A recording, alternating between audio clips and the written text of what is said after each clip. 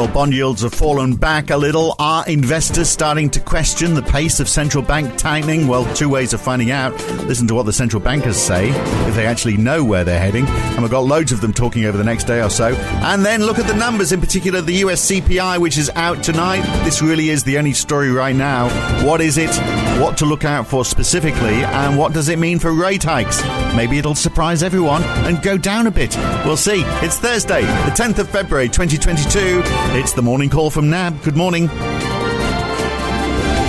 Well, I don't think anyone is seriously expecting it's going to fall, but you never know. We've got a small fall in the US dollar, though. In fact, we've got very little movement in currencies generally, except for a 0.5% rise in the Aussie dollar, now above 71.8 US cents. The Kiwi dollar also up quite a bit this morning. The Aussie, the highest it's been since the 21st of January, whilst US equities are on the rise again. Another broad-based rally today, day two, 1.9% up for the Nasdaq this morning, 1.4% for the S&P 500, 1% for the Dow. Meta shares have claimed a bit of ground back, rising 4% today, but they are still 30% down over the last month. And curious about Pfizer, they reported their earnings yesterday, $100 billion over the last year, but only $54 billion expected this year, and that has disappointed the market. I mean, did they think the pandemic was going to last forever? Perhaps they did. European equities are doing even better than the US this morning. The Euro Stoxx 50 is up 1.8%. The FTSE is up over 1%. And for a change, bond yields are down just about everywhere. 10-year treasuries down 3 basis points. 10-year gilts have lost 6 basis points, 5 down for German 10-year bunds. And oil is up a little, 1.1% for Brent, 0.6% for WTI. Gold is up 0.4%. Copper up over 3.7%. And David de Garis is with me this morning from NAB in London. So, Dave, we've got yields falling a little. We're not going to get to that 2% yield for 10-year treasuries just yet. I'm sure we will at some point. But this is today. It's just precautionary trading, isn't it, ahead of the CPI numbers? I mean, if inflation is on the upside, then, I mean, those yields will be bouncing back up again in an instant, won't they? Indeed, Phil. I think there's just... to be brutally honest, we all understand that the Fed's going to be increasing rates in March. The ECB is sort of preparing markets for rate liftoff in the next 3, 6, 9, 12 months, whenever that might be. The Reserve Bank's probably on a sort of somewhat different track to that, but the direction is pretty clear. Bank of Canada.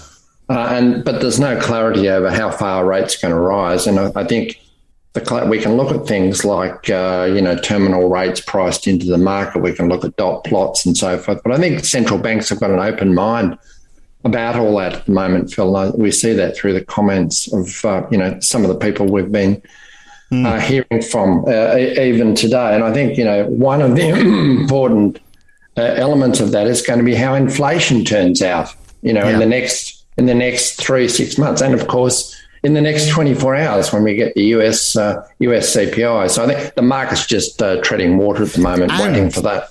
Not just what inflation is, but also what impact their policies have on the market as well. Indeed. I mean, we've got this big fear, haven't we? We were talking yesterday about, is the UK going to head for a recession? Well, that's going to stop the Bank of England in its tracks, obviously. Well, we heard from Hugh Pill again today, and I think, I just recall last week when he was speaking, he did a couple of interviews after the Bank of England meeting, and although the hike, I think he's pretty cautious about the outlook. He was careful not to comment on what the market had priced in and give his own opinion on that. But, they're watching like everyone else to see what are the second round effects on wages from higher inflation.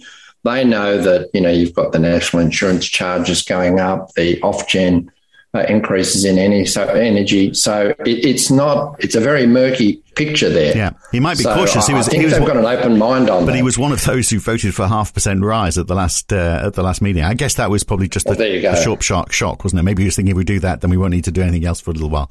But we had, who else have we had? Luetta Mester. Raphael Bostic, and we had Isabel Schnabel from the ECB. So Bostic's saying 4 hikes by the end of the year, he said, but... wasn't he saying 3? Oh, 3 or 4, he said, yeah. But okay. Yeah. He also said... That's right, yeah, 3 hikes for this year, leaning to 4. Okay. And Luetta Mester talking up the need to, speed up those rate hikes, which doesn't sort of, suggest that we'd see yields falling the way we have. I guess in fairness, Bostic also said, we're on the cusp for inflation, so it'll start easing and get down to 3% by the end of the year. But again, it all just goes to show, doesn't it?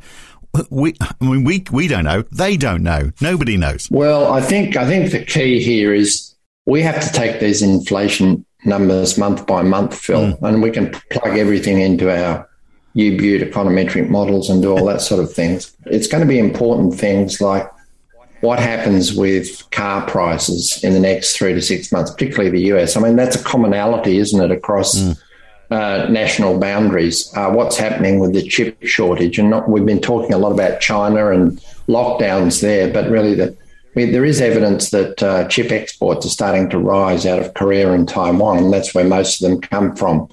And, some automakers are suggesting that there's a bit of light on the horizon there. So one of the indicators there to watch is the used car prices in the US because of the flow through from the new car market. And sales did rise in January. So maybe things are beginning to improve. And you might remember like earlier last year, used car prices in the US were rising, 10% a month for 3 months there earlier in the year. So are we going to see a reversal of that? It's quite possible they will fall at some stage. Right. So instead of, So if they're falling, that means more people are getting new cars, which means more cars must have their chips fitted. So that maybe means that the transitory effects of the supply chain disruption is starting to ease. Is that what you're saying? Pretty much. I think, it will ease at some stage. We just don't know when, do we? We don't know. But and it's got to beat wages, hasn't it? What we're going to have is, if we've got transitory effects which are being brought out by supply chains, then we've got to see that easing before people start to demand more wages and we get that wage push inflation. Indeed. If that can be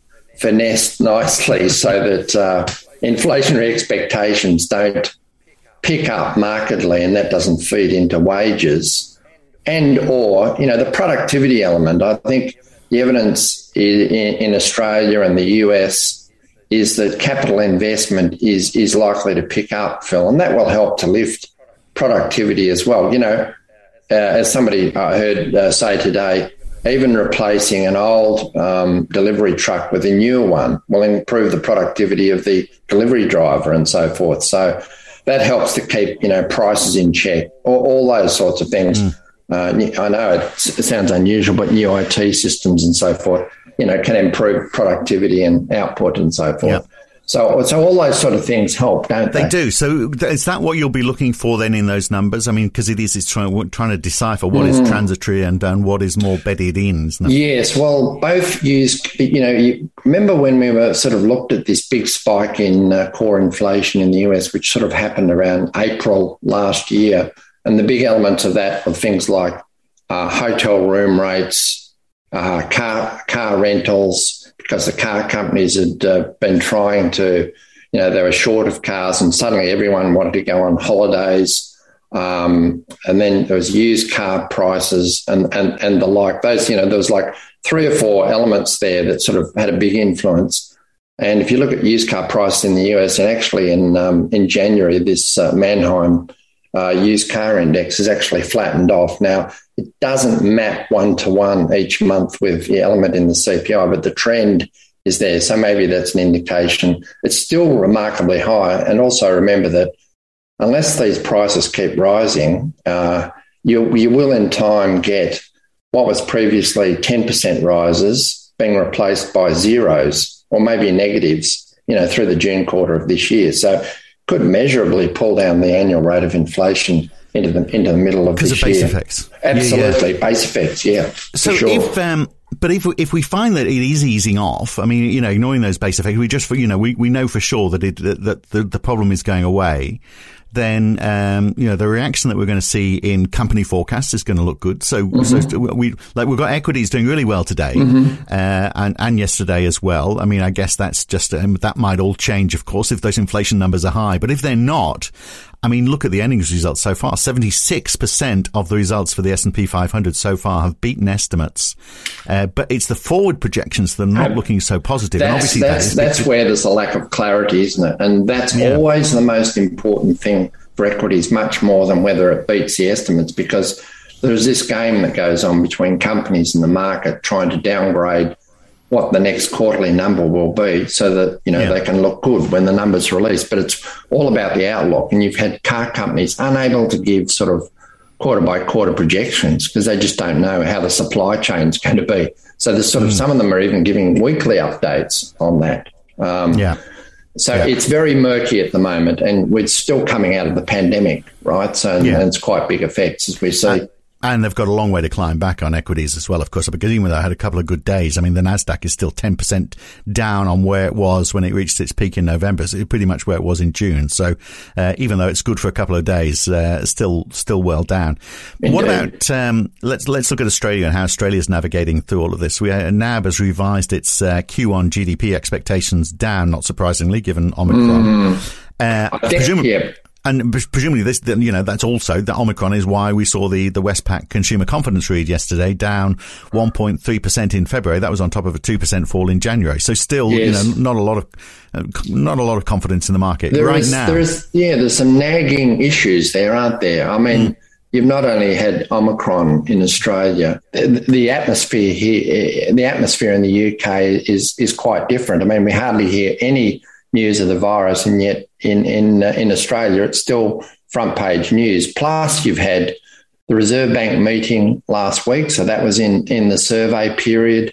So there's sort of possible interest rate worries coming out of that, and of course cost of living issues, inflation, and so forth. So it's not a clean bill of health for consumers, even though they are cashed up courtesy of the pandemic, and jobs are plenty. So I guess the expectation is if we get over that, things are going to bounce back much stronger towards the end of the year. So I think NAB's forecast is 3% growth overall, 3.7% growth overall this year, and 2.5% in 2023. So it's still not bad. I'm not sure if there's anything that's going to stop us getting there. It's just going to be the same as the rest of the world, isn't it? It's going to be supply chain. Yes, and probably a trend decline in the unemployment rate, further, below a sub 4% unemployment rate, which, we haven't seen for quite a long period of time. So just to add to the woes in the UK, by the way, did I hear right today that Boris Johnson has brought forward